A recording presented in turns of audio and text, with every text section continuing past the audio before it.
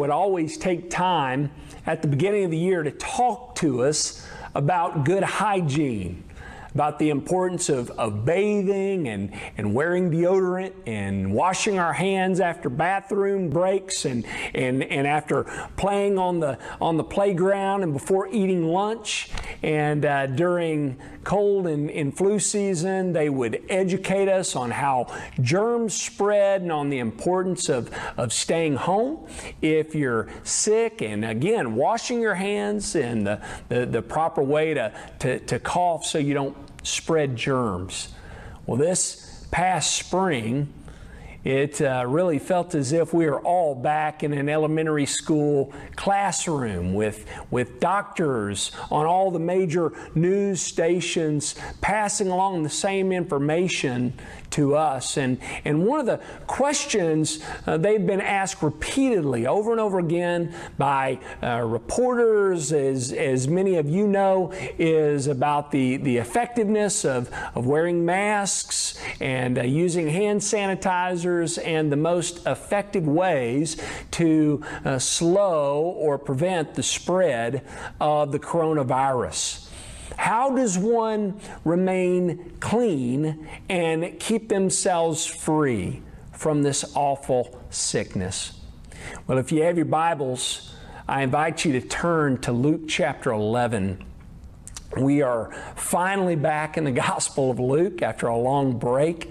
And this morning we're going to be examining verses 37 through 54. And we are going to learn in our text today that this question about being clean was a question that was being discussed between Jesus and the religious leaders of his day during dinner. At a dinner party, they discussed how one is made clean and how one is protected from sickness. Luke chapter 11. Now, it's important for you to know that when we're discussing being clean, when being clean is being discussed here in this text, it is clean in a spiritual sense. Very, very important.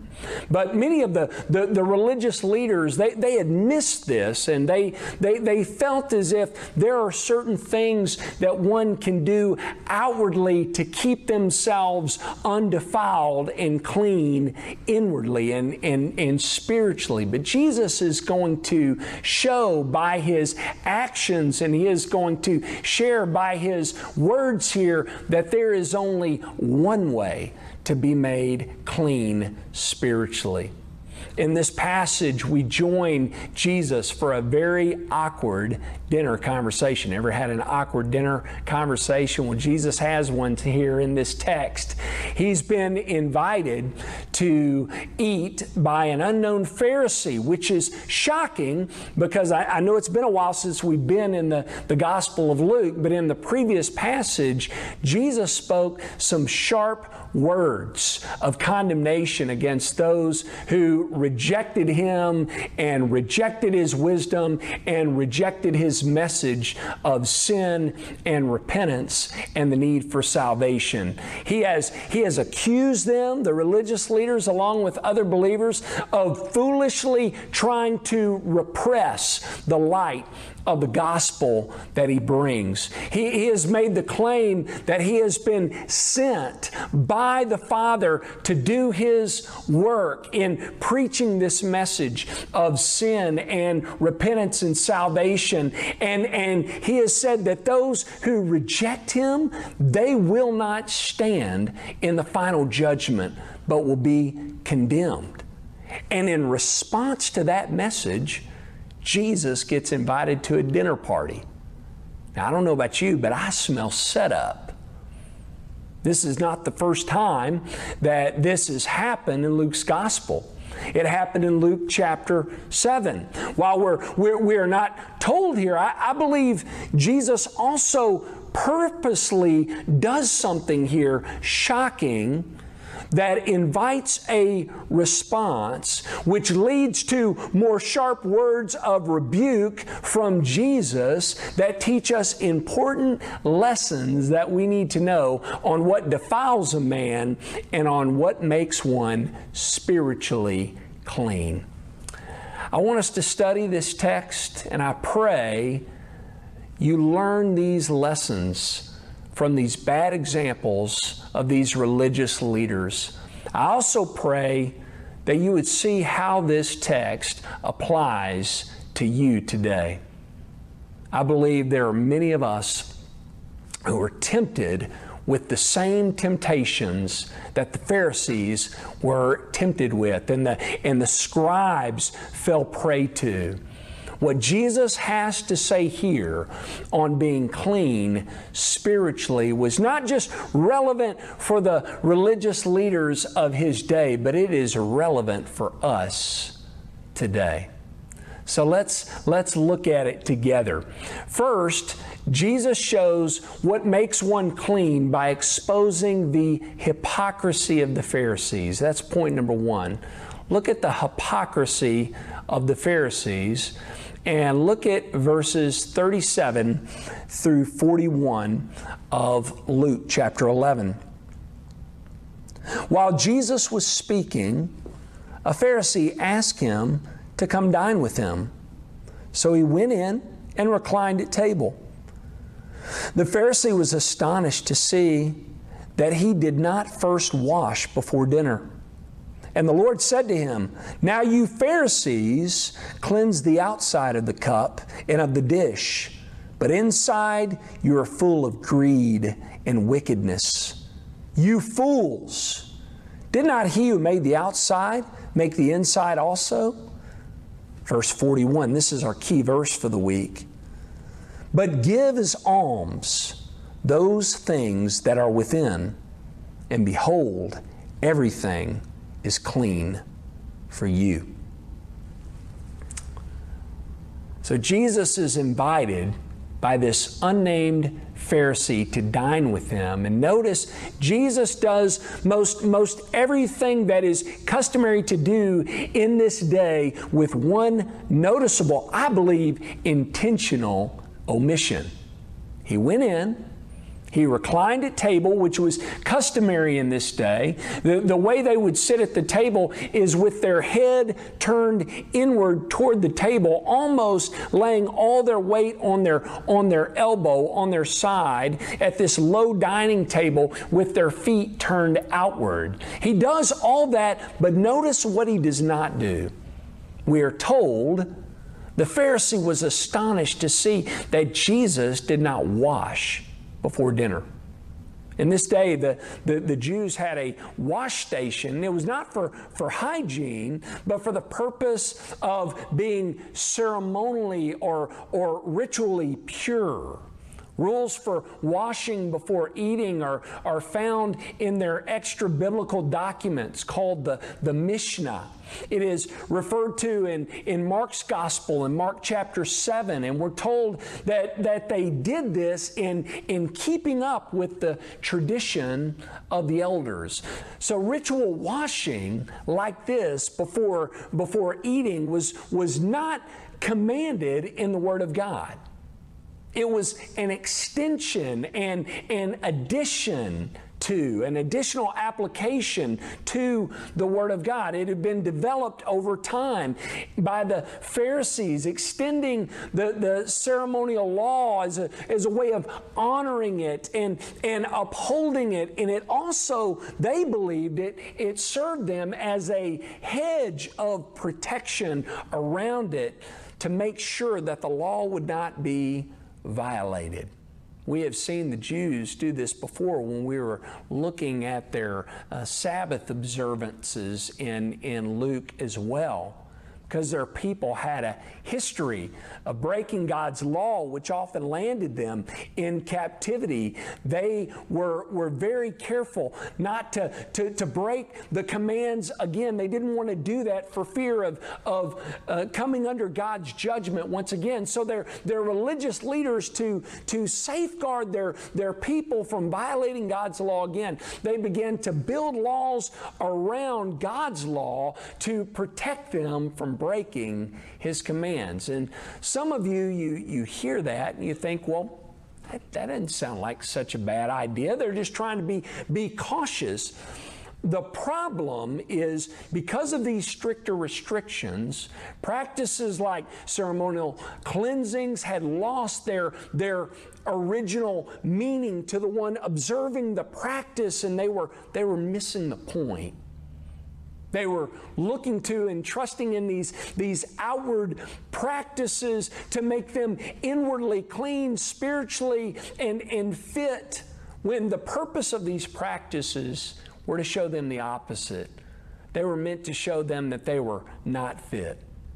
They were meant to remind God's people that they needed to be cleansed, to enter into, cleansed inwardly in their hearts, to enter into the presence of holy God. And the fact that they had to repeatedly do these things, that was meant to remind them that they were in need of cleansing from the inside out. That's the lesson that Jesus shows here. Jesus has not washed before eating. They probably felt as if He needed to above everyone else, because in the previous passage, He had been with a crowd of people. He had been in the presence of demons. So of everyone at the table, surely Jesus was in need of this outward cleansing. But Jesus doesn't wash, which floors the host.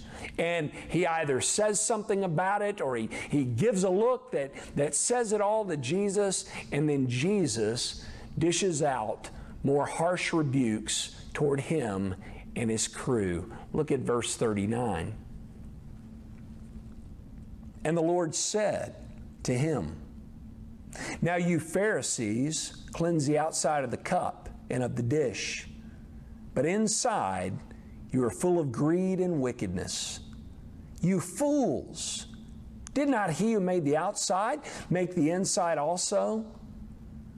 But give as alms those things that are within, and behold, everything is clean for you."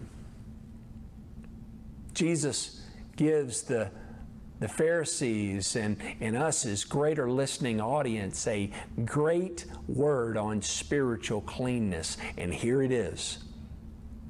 It matters not the condition of our outer vessel if the inner condition is corrupt. That's the point. He uses their rules on cleaning their cups and dishes for dining purposes as a metaphor for the condition of their outer and inner man.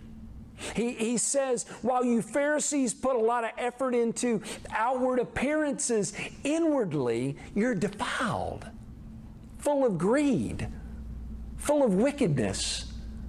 While you care greatly about how righteous you appear outwardly, inwardly you're marked with all kinds of evil, which makes you, what you do outwardly, just hypocritical and sinful. Charles Swindoll, in his commentary on Luke, says this: Jesus clearly intended the cup and the platter to be symbols of the Pharisees themselves. They meticulously observed their man-made outward symbols of piety while ignoring their internal corruption. They bandaged the symptoms of disease while ignoring the infection. So true. In verse 41, Jesus makes mention of the giving of alms. In first century Jewish society, there were few deeds considered greater and more godlike than giving to the poor. The Pharisees often made great show of giving money to the temple or to the needy to show themselves to be religious and holy. And Jesus takes that most prized activity and basically says that if it doesn't stem from a heart that is clean, what good is it? Jesus, his point is that holy conduct must stem from a holy heart. If the inward condition of the heart is clean, all activity that flows from it will be as well. Warren Wiersbe, in his commentary on Luke, says, the basic error of the Pharisees was thinking that righteousness was only a matter of external actions, and they minimized internal attitudes. They were very careful to keep the outside clean, but they ignored the wickedness within. They seemed to forget that the same God who created the outside also created the inside, the inner person that also needs cleansing. The Pharisees boasted of their giving, but they did not give what was within to the Lord. The way to make the outside pure is to make the inside pure. And folks, we can't do that work. God must do it in us. That's why David prayed in Psalm 51, create in me a clean heart, O God, and renew a right spirit within me. We need God to do this work in us. There are many in our world today relying upon their filthy rags that they call good works. They have carved out a purpose for themselves apart from God and have dressed up the outward man with these outward acts of service and devotion, but they're empty inwardly.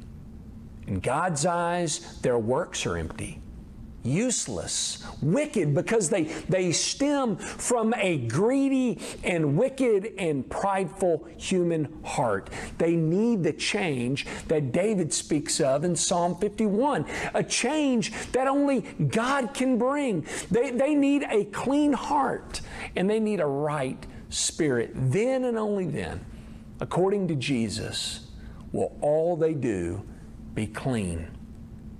And believers, before we began casting stones at the Pharisees and other non-believers that come to mind, it's important for us to know that this is a temptation that we are not exempt from, nor are we immune to. There are many of us who are more concerned about appearance than we are about true substance. We want to look Christian. We want to be thought of as such.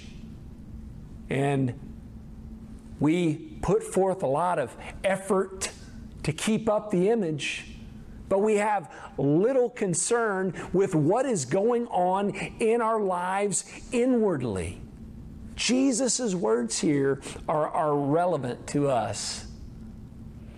Well, he has more harsh words to come directed toward the Pharisees. Notice point number 2, the condemnation of the Pharisees. The condemnation of the Pharisees. Read along with me beginning in verse 42.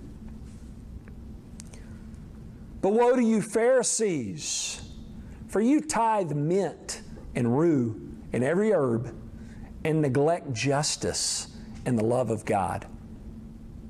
These you ought to have done without neglecting the others.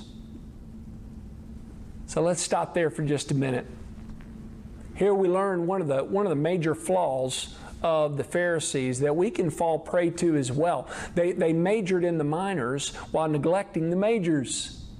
They emphasized minute points of law while missing the fundamentals of the faith. Jesus says you tithe mint and rue. and every herb. In the Old Testament, God's people were clearly taught to tithe, to give 10% of their income. This included their crops. And the Pharisees got to the point where they followed this to the letter, to the smallest plants. They grew in their gardens. They tithed mint and rue and every herb. But notice what they neglected: justice and the love of God. They failed in that which is most important. Tragic. While in personally meeting the letter of the law, they broke the most important commands of Scripture: to love the Lord with all your heart, soul, mind, and strength, and love your neighbor as yourself. They overlooked matters of justice in their society, allowing their neighbors to be wronged and suffer at the hands of corrupt and wicked men. And they failed to love God as He wants to be loved, as He has created us to love Him. God wanted their obedience to flow from their love of Him, not as a replacement for a relationship with Him. As a father, I want my girls to respect me and honor me and obey me, but out of a love for me. What if they were to come to me one day and they just said, "Dad, just give me a list of rules that you want us to do so that we can do those so that we don't lose out on our inheritance from you." That's not a relationship. That's not a loving, genuine relationship. A relationship should never be reduced to a list of rules for the sake of reward. That's where the religious leaders missed it, and that's why they were trying to meticulously meet the letter of the law, and they failed in their love of God, and they failed in their love of others. Notice what else we learn. Pharisees, what they did love is they loved being viewed, and they loved being greeted as prestigious religious leaders. They were very concerned with the way they appeared outwardly. Look at verse 43.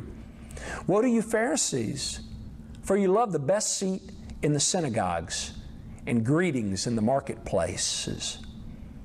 They loved being viewed as holy men. They cared a lot about being treated with respect. They loved having the prominent seat in the synagogues. They cared about looking the part, looking holy, looking righteous, outwardly religious, but inwardly, again, they were wicked. I read that because some of the Pharisees came from working class families in their day. Pharisaism became their one chance of receiving the kind of respect from that the wealthiest of nobles received in their day in Israel. In the Talmud, another extra biblical piece of Jewish literature, the Jews were told to grant these religious leaders with prominent greeting and respect. That's what they wanted. And this fed their already inflated egos. And as a result, they grew to be in love with themselves and to have they had such a great love for themselves that they didn't have any room for a strong love of God and for other Jewish people. And Jesus, He rebukes them here for that. And He also rebukes them for how their wickedness defiled those who followed them as well. They were leaders, so they had a following, and they defiled them. In this day, every Jewish grave was supposed to be clearly marked so that one would not accidentally touch a grave and become unclean. Jesus says, "You Pharisees are like unmarked graves." They were unclean. They didn't know it. Other people following them didn't know it. And they made all those who followed them unclean without them knowing it. Look at verse 44. "Woe to you." Man, a lot of woes. "For you are like unmarked graves, and people walk over them without even knowing it. This must have been shocking for them to hear, and anyone else listening in. They viewed themselves to be the cleanest of the clean, and so did everyone else. While clean by their own standards, Jesus lets them know how unclean they are by God's standards. And folks, that's all that really matters, isn't it? Many of us rely so much on others' opinions of us. We spend our days comparing ourselves with others rather than considering what God thinks and how we compare to His standards. That's where God wants us to go. Where are you spiritually compared to Him? God tells us in Romans 3:23, all have sinned and fall short of the glory of God. That's why God sent His Son. That's why Christ came. And the question you need to ask yourself is not how clean you are by your own standards, but whether or not you're trusting in God's perfect substitute and sacrifice for your right standing with God. Are you looking to and trusting in Christ alone for your salvation? Are you relying upon the inward work of His Holy Spirit to will and to work? Are you looking to Christ, and are you striving to be more like Him? Are you pursuing Christ-likeness? That's where God wants our focus, and that's what He wants to motivate us. And again, this was shocking for the Pharisees to hear, and also another group of religious leaders at the dinner party as well. They even tell Jesus, "Teacher, in saying these things, you insult us also." Well, Jesus has some harsh words for them as well. Notice point number 3, the hypocrisy and the condemnation of the scribes. Look with me beginning in verse 45. One of the lawyers answered him, "Teacher, in saying these things, you insult us also." And he said, "Woe to you lawyers also." Jesus gives a second wave of woes here. And they were directed toward the lawyers. Now, don't think trial lawyers, but experts in Jewish law. We've talked about them in our study of Luke. These were usually scribes, men who had dedicated their lives to meticulously copying the Hebrew Scriptures to preserve them from decay and from corruption.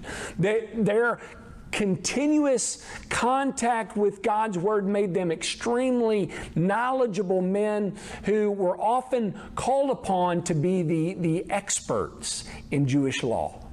What were they guilty of? Well, they led the Pharisees because they were knowledgeable of things pertaining to the law, biblical and extra-biblical. They instructed the Pharisees. So if Jesus' accusations against the Pharisees are true, that they're like unmarked graves, defiled, leading others to ruin, what does that say about the scribes? Jesus tells them, you too are hypocrites. Look at it. He says, "For you load people with burdens hard to bear, and you yourselves do not touch the burdens with one of your fingers." Jesus accuses them of loading people down with tons of extra biblical requirements, setting standards in place that they themselves do not even meet.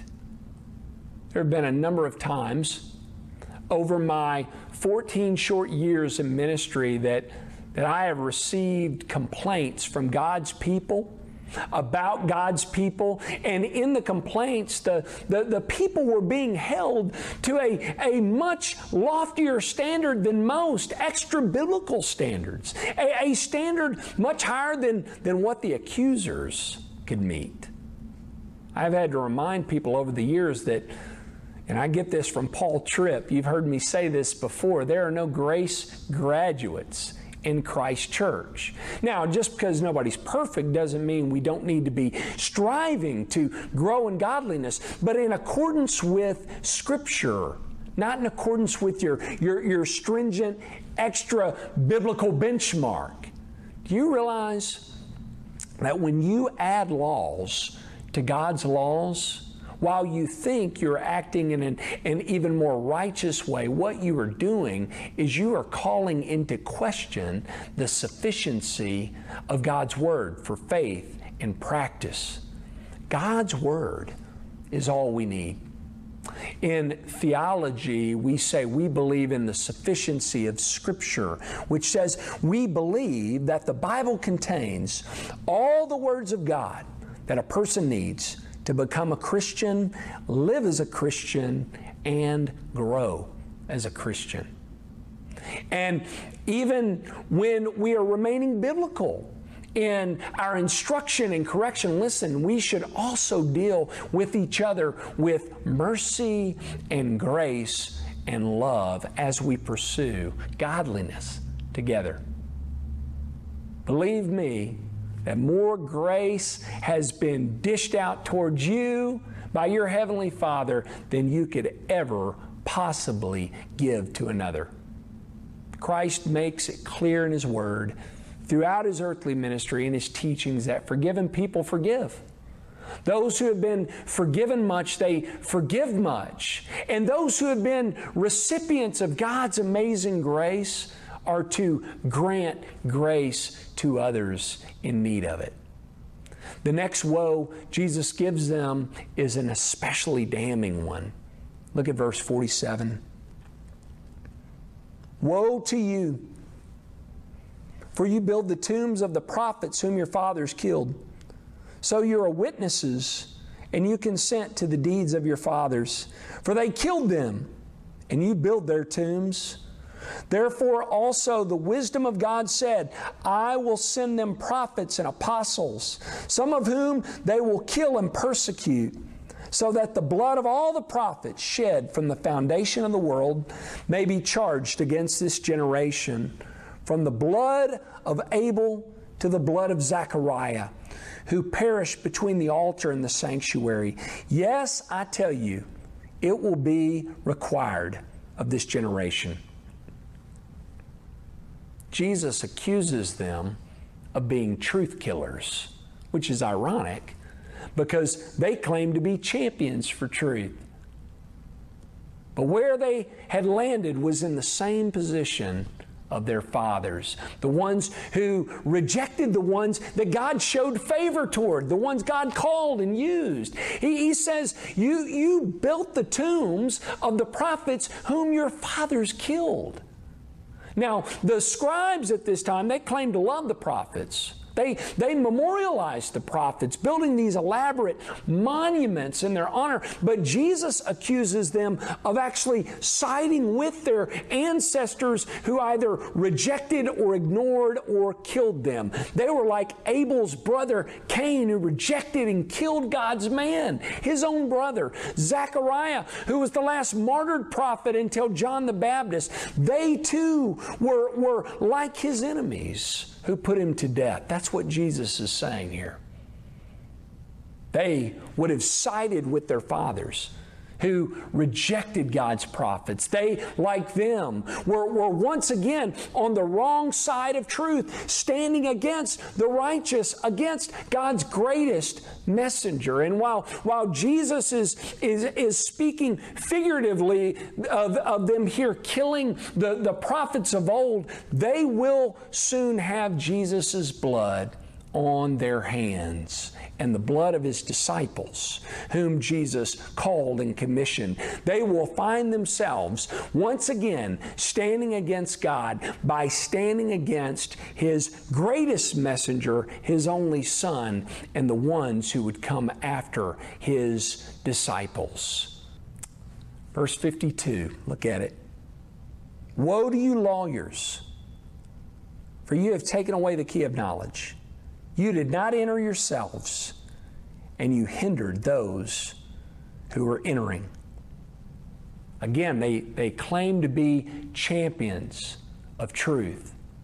They claim to be the key to understanding truth. But according to Jesus, they were barriers to the truth. They had taken away the key of knowledge, not given it. They had taken it away. And as a result, they missed the narrow way that leads to light and life, and they had hindered those following them from entering in as well. Wow. Jesus just dropped a hand grenade of truth on this dinner table. Are you a champion of truth, or are you an enemy of truth? Do you have the key to knowledge that God gives, and are you giving that to others, or are you acting as a barrier to the truth? There are many in our world today, some who stand in places like this, in the church, in the pulpit, on days like today, who claim to be champions for what is right and true, but are in fact enemies of the truth, who have taken away the key of knowledge. How can we know who's who? Through the Word of God. The question we must ask again and again and again when someone stands before us claiming to be a champion of truth is their message biblical? Are they saying what God's Word says? Believers, we better be measuring our words with God's words so that the words of our mouths will be acceptable in His sight, and so that we will not lead people astray. Look at verse 53. Let's see how they'll respond to the message. It's not good. As he went away from there, the scribes and the Pharisees began to press him hard and to provoke him to speak about many things, lying in wait for him to catch him in something he might say. Sadly, this is their aim for the rest of Christ's earthly ministry.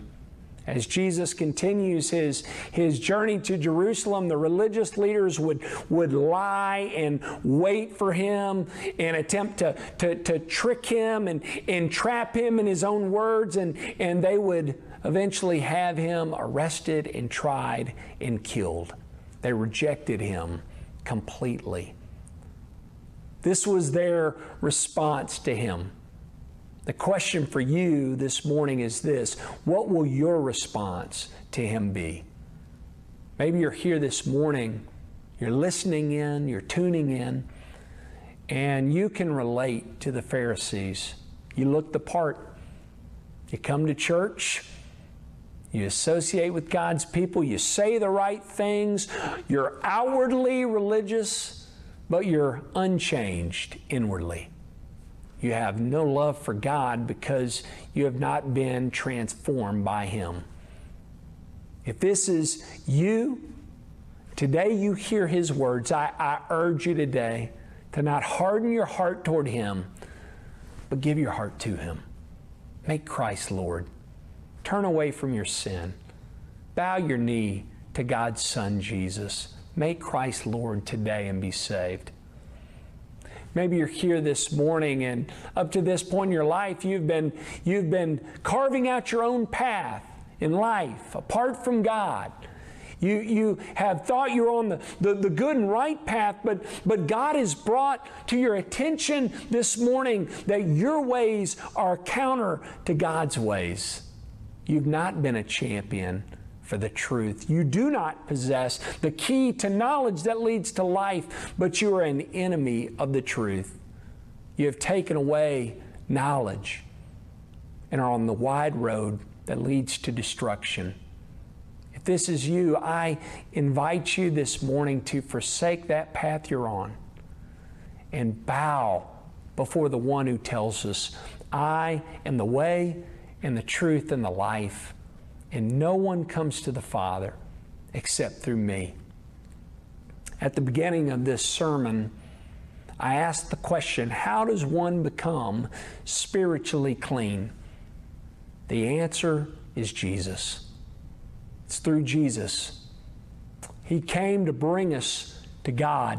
He condescended down to us to lead us back to Him. He came to make us clean. He came to cleanse us of sin. He came to wash us white. He came so that we might know the way. He came to make a way for us to God through His life and death and resurrection. He came and He lived the perfect life for us so that we might have His righteousness applied to us. He died and He rose again so that we might be forgiven of sin and born again, transformed from the inside out and raised to eternal life in Him. If you are not trusting in Christ alone for your salvation today, I invite you right now today, forsake your sin and give your life to Christ. Make Him Lord today and be saved. Let's pray together.